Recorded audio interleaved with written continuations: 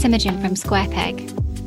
If you were to ask VCs if they prefer thinking about the future or the past, I'd wager that almost all of them would say the future. The industry is built upon potential. And meeting so many founders of so many cutting-edge companies, you get this sense that you're seeing the future come alive in front of your very eyes. But my favorite part is the opposite. I love thinking about the past and how even the most unlikely events have conspired to make today possible. On today's episode, we meet two founders whose lives, it seems to me, were designed to provide them with the experience necessary to build the company they are building today. And it's one that's vital for the future because it's tackling one of the world's greatest problems, climate change. I'm talking about Amber Electric, a renewable energy company founded by Chris Thompson and Dan Adams, based in Melbourne, Australia. I get to listen to founding stories often, and I can say quite genuinely, theirs is one of my favourite. Stay with us.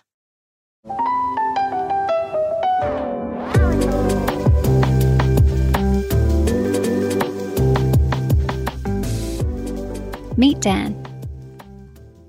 So when I was 18, I was lucky enough to get to go surfing over in Samoa.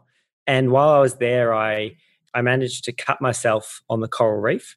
And I ended up getting a golden staph blood infection from the reef cut. And I was taken to a local hospital where there was 37 doctors, but 30 of them were on strike because of the conditions in the hospital.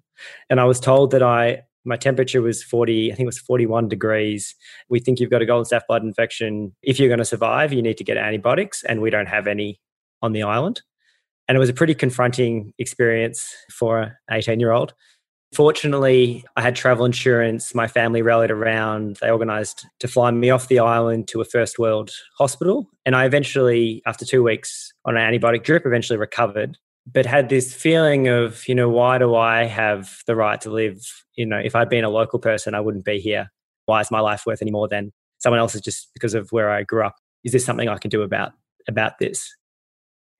And so Dan did what all of us do when we have a question and we don't know the answer. He Googled it. And in doing so, he came across the Make Poverty History campaign over in the UK and thought, wouldn't it be amazing if I could do something like that in Australia and get our government to play a more effective role in addressing extreme poverty in the region? And so I decided in that hospital bed that I was going to dedicate a year of my life to doing something about this and see what might happen. And so I came back to Australia. I got together a bunch of volunteers through an organisation called the Oaktree Foundation.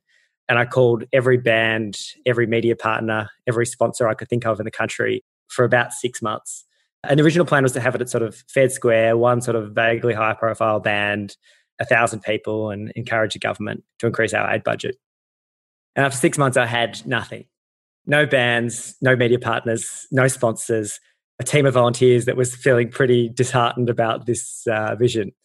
I decided to keep going for a bit longer, and I eventually called up a woman by the name of Rebecca Campbell, who used to manage Evermore. And I called her up and I said, look, I'm organising this concert. And she said, look, I know who you are. Everyone in the music industry is talking about this kid that just keeps calling relentlessly about this concert.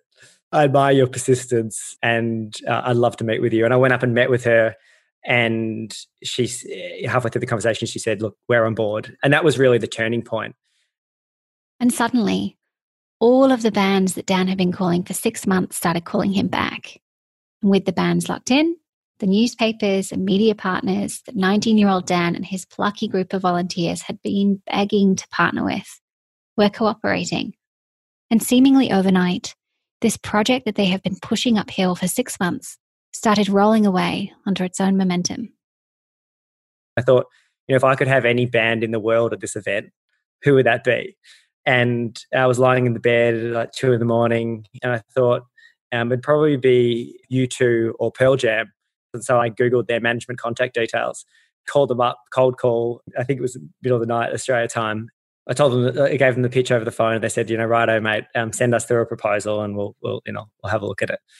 And I didn't really expect anything to come of that. And then about a month before the concert, I got this call from Pearl Jam's manager, and she said, Bono and Eddie Vedder have been speaking about your concert and they would both like to come and perform. Is there still space on the bill? And I thought, yeah, I think there's still space. Yeah. And so suddenly this thing just got taken to a whole new level. Over 100,000 people applied for 15,000 tickets. It was so popular that they were forced to set up satellite sites for tens of thousands more people to watch the concert live streamed on radio and TV across Australia. Dan even remembers the concert making the front page of the national newspapers the next day. But that's not the part that really stays with Dan. We ended up having 50,000 young Australians sign up to be part of the campaign to end extreme poverty. Kevin Rudd was at the event, and the following year pledged to increase our aid budget to 0.5% of our gross national income, which represented additional billions of dollars a year of aid funding, and cited the Make Poverty History campaign as one of the reasons for that decision. Now, whether or not it was, I'll never know, but if we made even a very small contribution to that decision, it was a year pretty well spent. This is a very unusual experience for a teenager. And I suggested to Dan that it must have been extraordinary at that age to wield such influence, and I asked how he thought that shaped him. I think one of those things is just that perspective that it gave me, that I think I started that year with an idea, and then I remember sitting at the event, seeing that whole thing coming to life and thousands of people turning up, realizing that if you have a big idea and are really passionate about it and put your heart and soul into it, it's amazing what can happen. And I think, as you mentioned, that was quite a transformative experience to have as a 19-year-old. And I think it has shaped my life until this point, and I think it will continue to shape it for many years to come.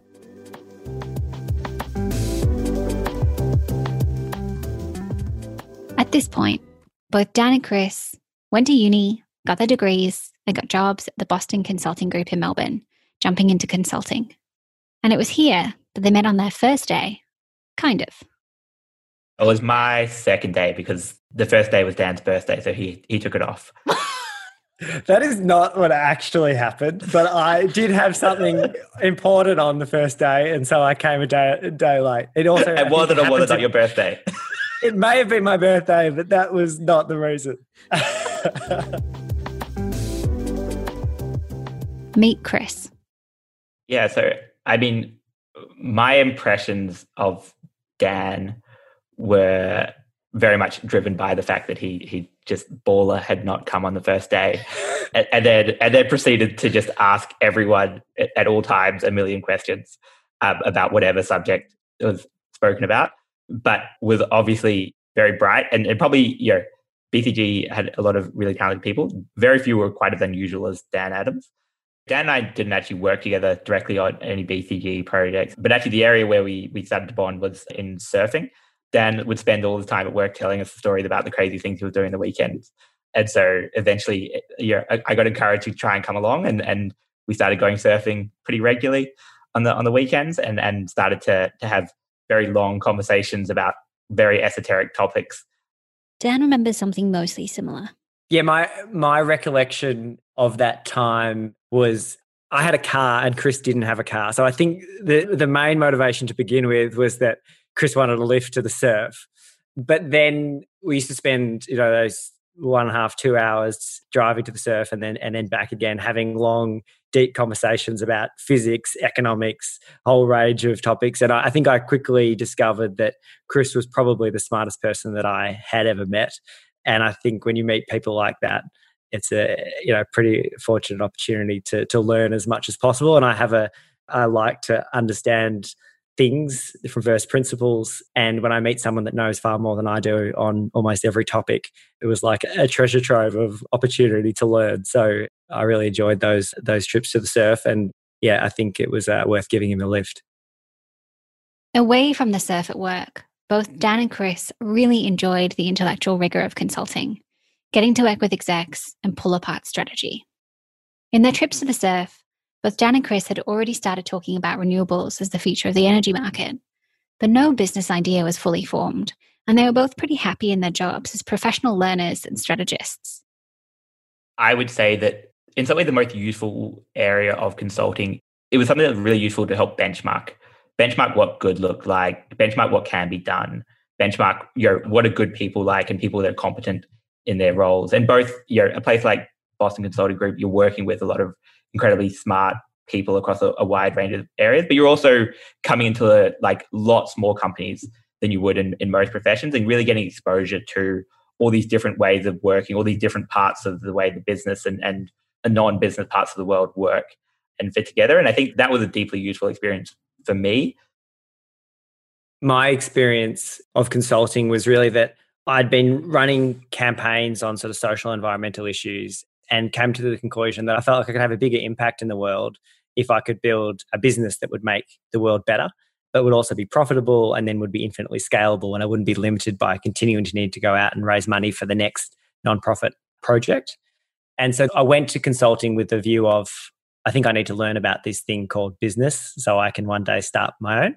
And I was really fortunate in that I've been passionate about the transition to renewable energy for a long time and managed to spend the vast majority of my time at BCG working with electricity retailers, networks on solar, battery storage, smart grid type topics.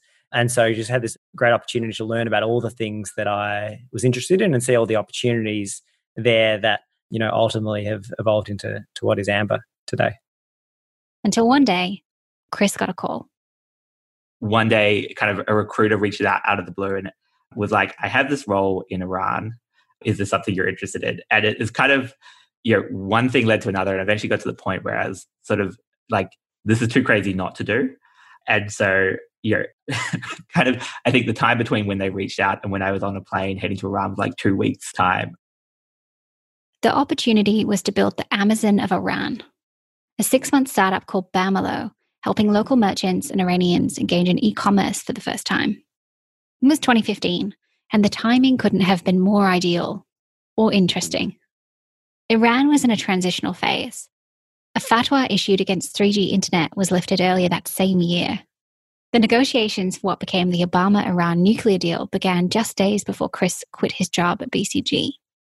The result was ultimately eased sanctions in Iran against banking, energy, and international trade, all necessary for building an e-commerce business. And it was against this backdrop that 26-year-old Chris landed.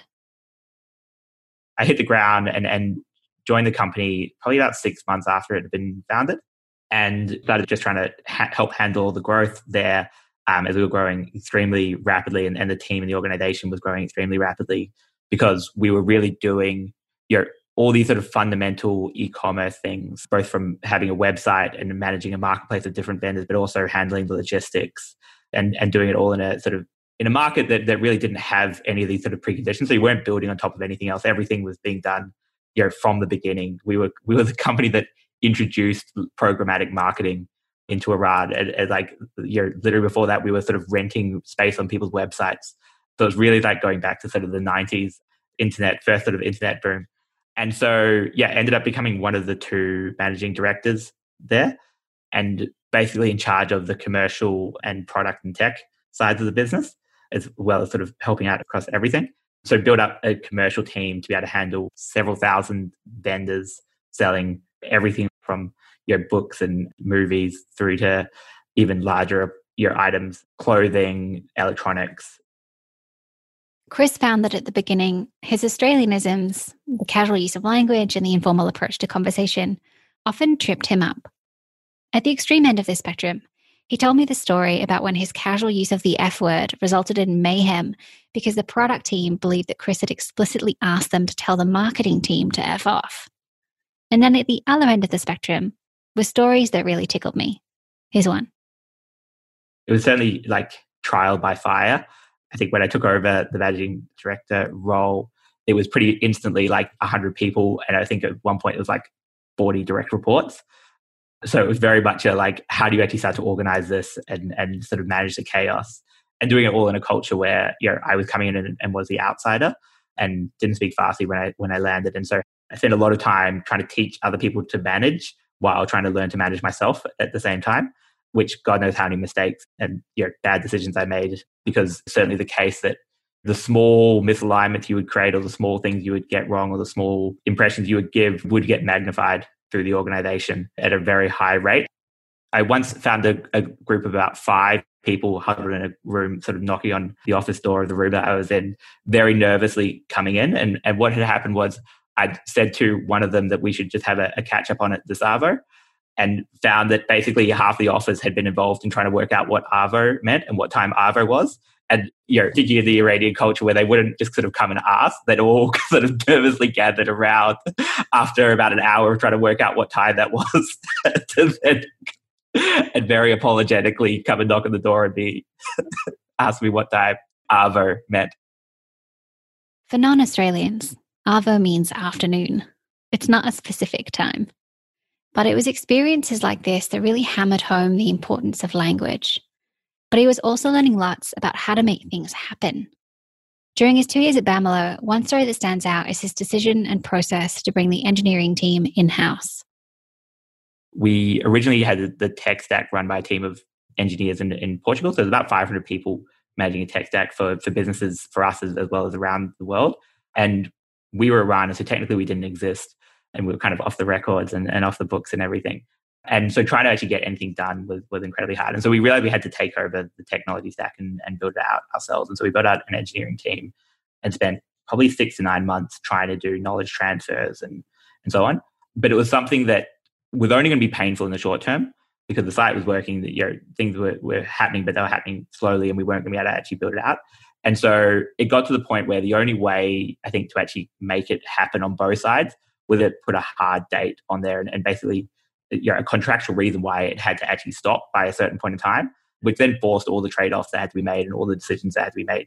And so engineering up organizations that then do things that you don't want to do, but you make them that you have to do, I think is something I learned from that. So at this point, it's now 2017.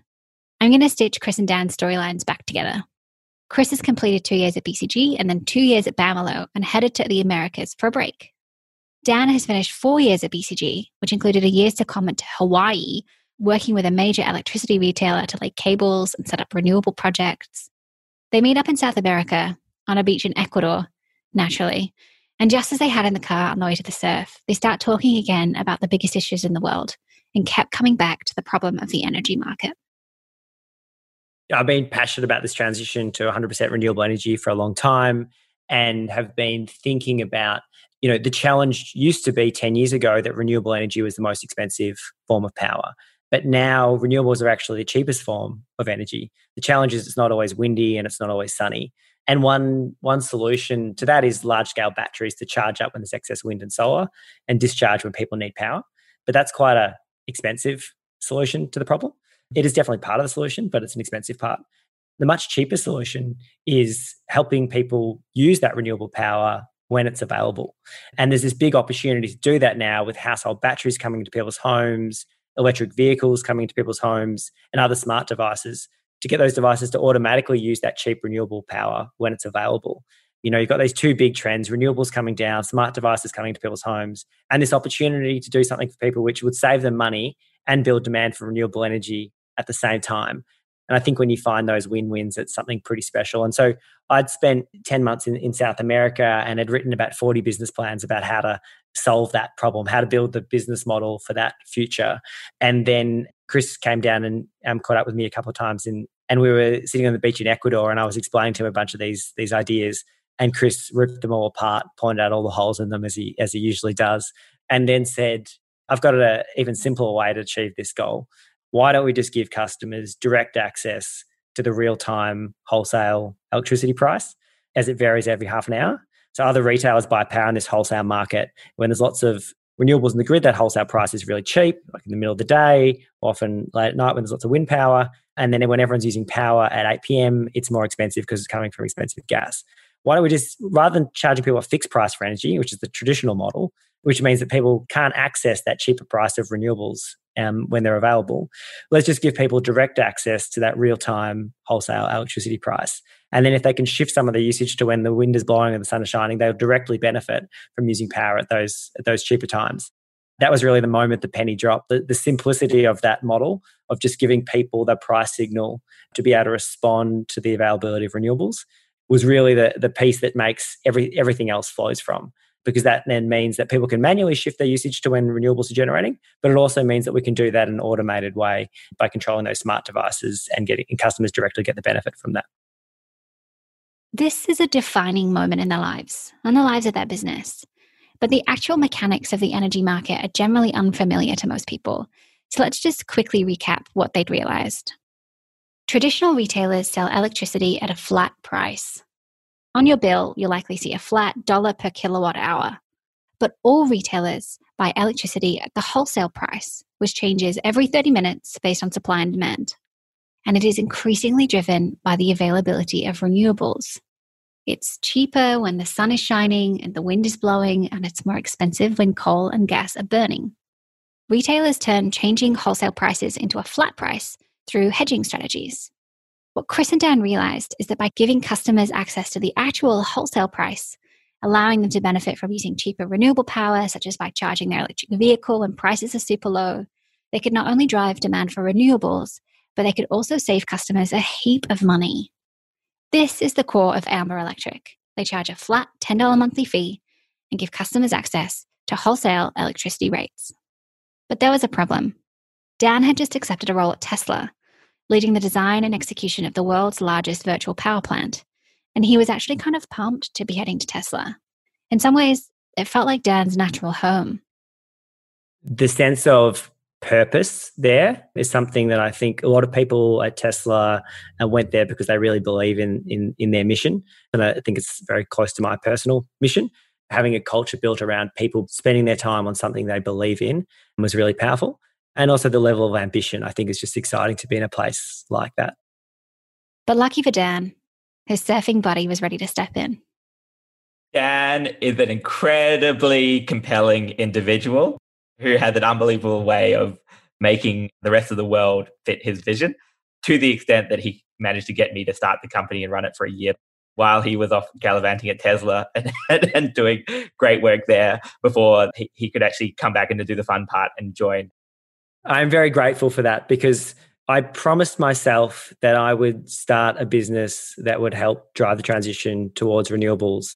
I think I'd started thinking about it when I was about 15, and I promised myself that I'd do it before I turned 30. And when I got back from South America, I was 30. There was a few things going on in my life that I didn't feel like I was quite ready to do it. And Chris was like, I think this idea has really got legs. I want to make it happen. And he actually got it started while I was at Tesla in that year and really built the company from scratch, raised the first pre-seed round, got us the first 100 customers. And I'm really grateful for that because I like to think that I would have quit Tesla and come and started it myself from scratch. But I think the temptation to stay at a role that I was loving, doing some really interesting things, might have been too great if I hadn't seen, my good friend living the dream that I'd been talking about for many years. Before we jump into Amber, it's important for us to discuss the why. When I think of a mission-driven company, Amber is one of the first that springs to mind, and it's easy to understand why. Climate change is one of the biggest challenges of our time, and it's going to affect the way of life of all people in all countries around the world. I think climate change will exacerbate the inequality that already exists in the world, but also create a new form of inequality, of sort of intergenerational inequality.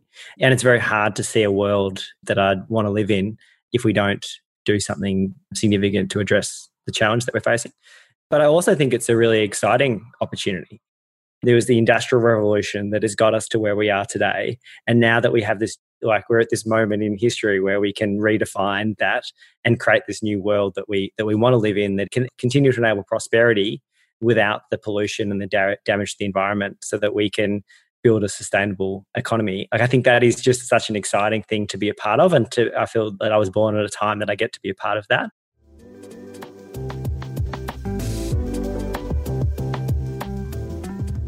I mean, on some levels we're doing well, and there are other levels we're doing poorly.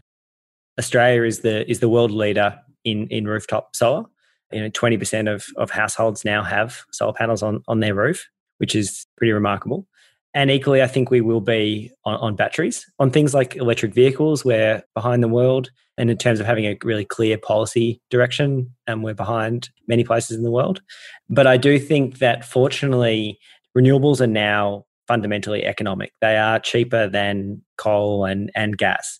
And so it's really now a business problem rather than the renewables don't require government subsidies anymore. it's a business problem to solve. The technology exists. It makes economic sense. We just need to build the business models to enable it. And that's what we're doing with Amber, is building a business model for what an electricity retailer of the future looks like in a world powered by renewable energy. And so, over the course of that year, Amber launched. It was about this time that I first met Chris and Dan in our office in Sydney. Chris had popped in to meet my colleague Tushar to get his advice on the business and their plans to raise their first round of capital. We actually ended up introducing Chris to their first investors, Black Sheep Capital, before investing ourselves a few months later. But I'm jumping ahead a little. As with all fundraisers, there are always a few moments that stay with founders. This is what Chris and Dan remember. I think Chris knows what I'm going to say. We'd had a whole bunch of investor meetings lined up in the space of a couple of days. So there was 1 hour breaks between pitch meetings. And one of them had run a bit late, but we thought we still had time to get to the next one in time. And then we were in this Uber, and the sign above says, "This way to over the Sydney Harbour Bridge." And I tapped the Uber driver on the shoulder. I said, "We don't want to go over the Sydney Harbour Bridge. This can't be right." And he's like, No, I'm definitely on the right road.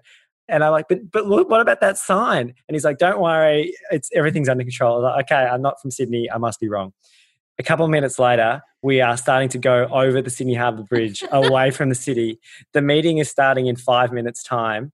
And now Google Maps tells us that it's going to be 40 minutes round trip to go over the bridge back into the city to get back to this meeting. At which point we were like, "Can you please pull over the car?" We got out of the car with our suitcase on the side of the Sydney Harbour Bridge and ran across the city down side streets. And then we got to the place and the lift, we couldn't make the lift work. So then we ran up the stairs. We got to the meeting, I think about 20 minutes late. The whole investment committee was sitting there waiting for us. And we turned up just dripping with sweat, completely out of breath. It wasn't our best pitch.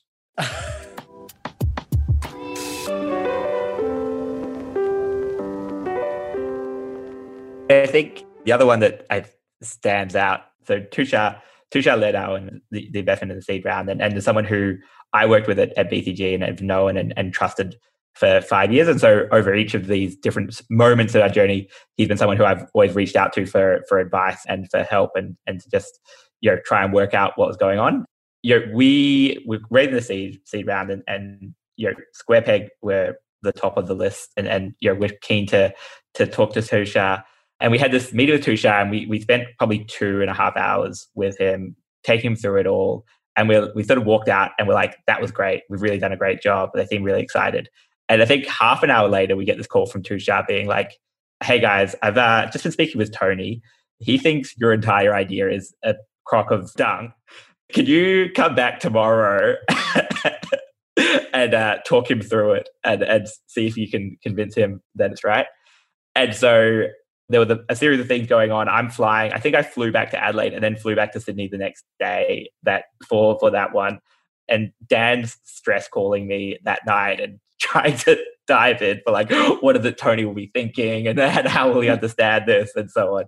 And we came back the next day and spent, I think, sort of 3 hours or so with Tony and Tushar going through on a whiteboard down to the level of intricacy in the electricity market that I don't think I've ever covered with anyone else. We literally started from the basic physics of the electricity market and the rotating turbines and the frequency of the sine wave of the AC power, right through to the absolute first principles of the energy market economics, and then all the way up to, so why does Amber make sense?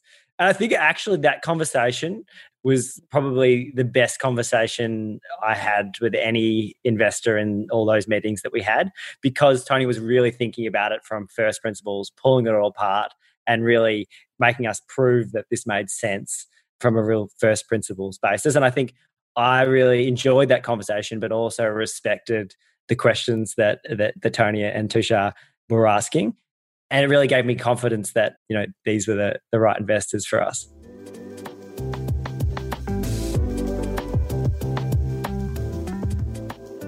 So often, the tech community glorifies founders who've raised lots of money. And sure, in many ways, raising capital is the difference between companies getting off the ground or staying in business or not. But the Amber team have a really refreshing perspective on what it means to raise money for your business.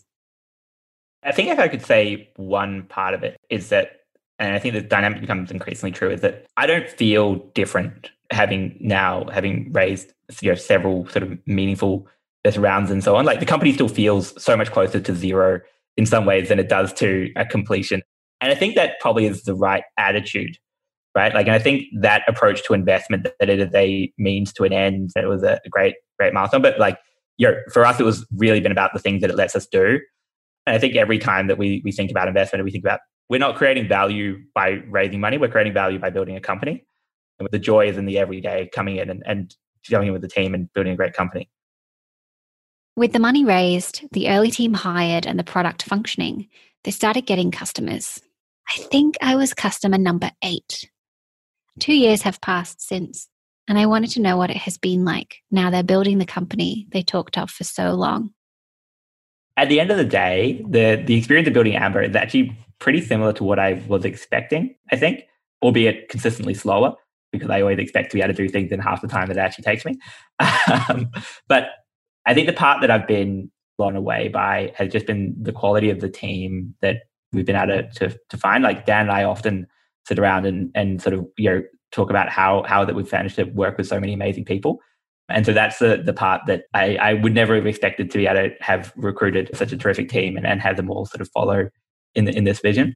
But I think the other parts of it that you come into work and you crack in and you're trying to build product and you're trying to solve problems and you're trying to prioritize and you're trying to decide, do I do these parts now, but then that will mean this parts is bad for longer, or do I fix that issue now? And how do you handle 40% monthly growth, and how do you do these ones? Like those are, I think they're problems that are similar enough across startups and across the startup experience that once you've done it a bit, you know what you're in for. And so each company has its own quirks, but I wouldn't say it's hugely different than what I would have expected. I think the thing that for me has been just the amount of opportunities that there are every day. Like there are people approaching us or introductions being made to people doing fascinating things in very aligned areas that are super complementary to what we're doing in Amber, with lots of different smart device companies approaching us that want to work with us to control their smart device based on the wholesale price. The range of opportunities, I think, is greater than I really expected. And then the challenge is actually trying to prioritize those things and also get keep some sort of sense of balance in our lives, because there is just endless opportunities and there are endless things that we could do that could create huge amounts of value.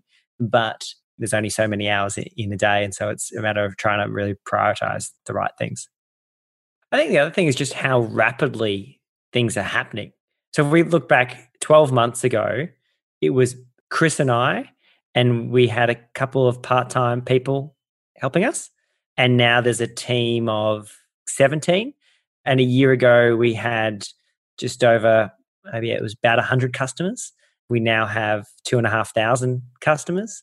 So just the rate of growth and the rate that the team is growing, that our product is improving, that just things are happening is pretty exciting.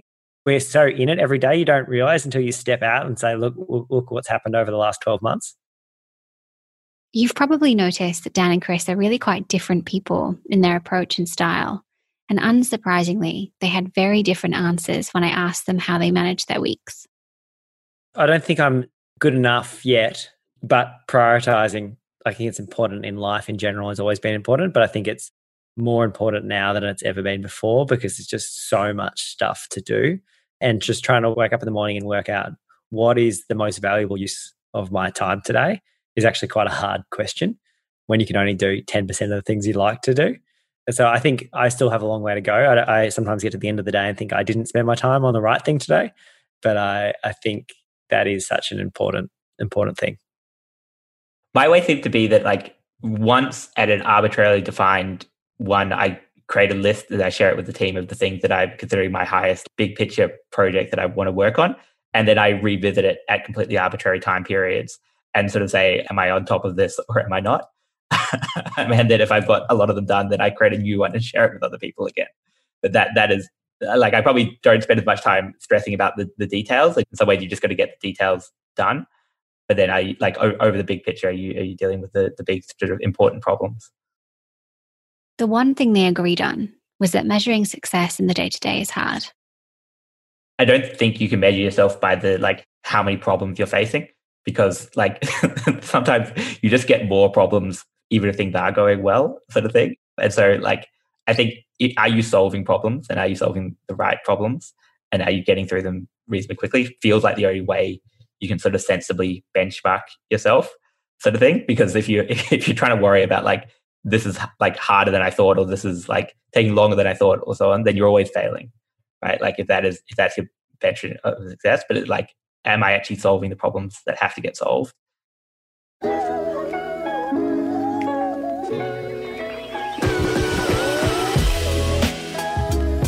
Thanks for listening. If you'd like to stay in touch, please subscribe to this podcast. And if you'd like to help, leave us a 5-star review. Otherwise, find us in all the regular places.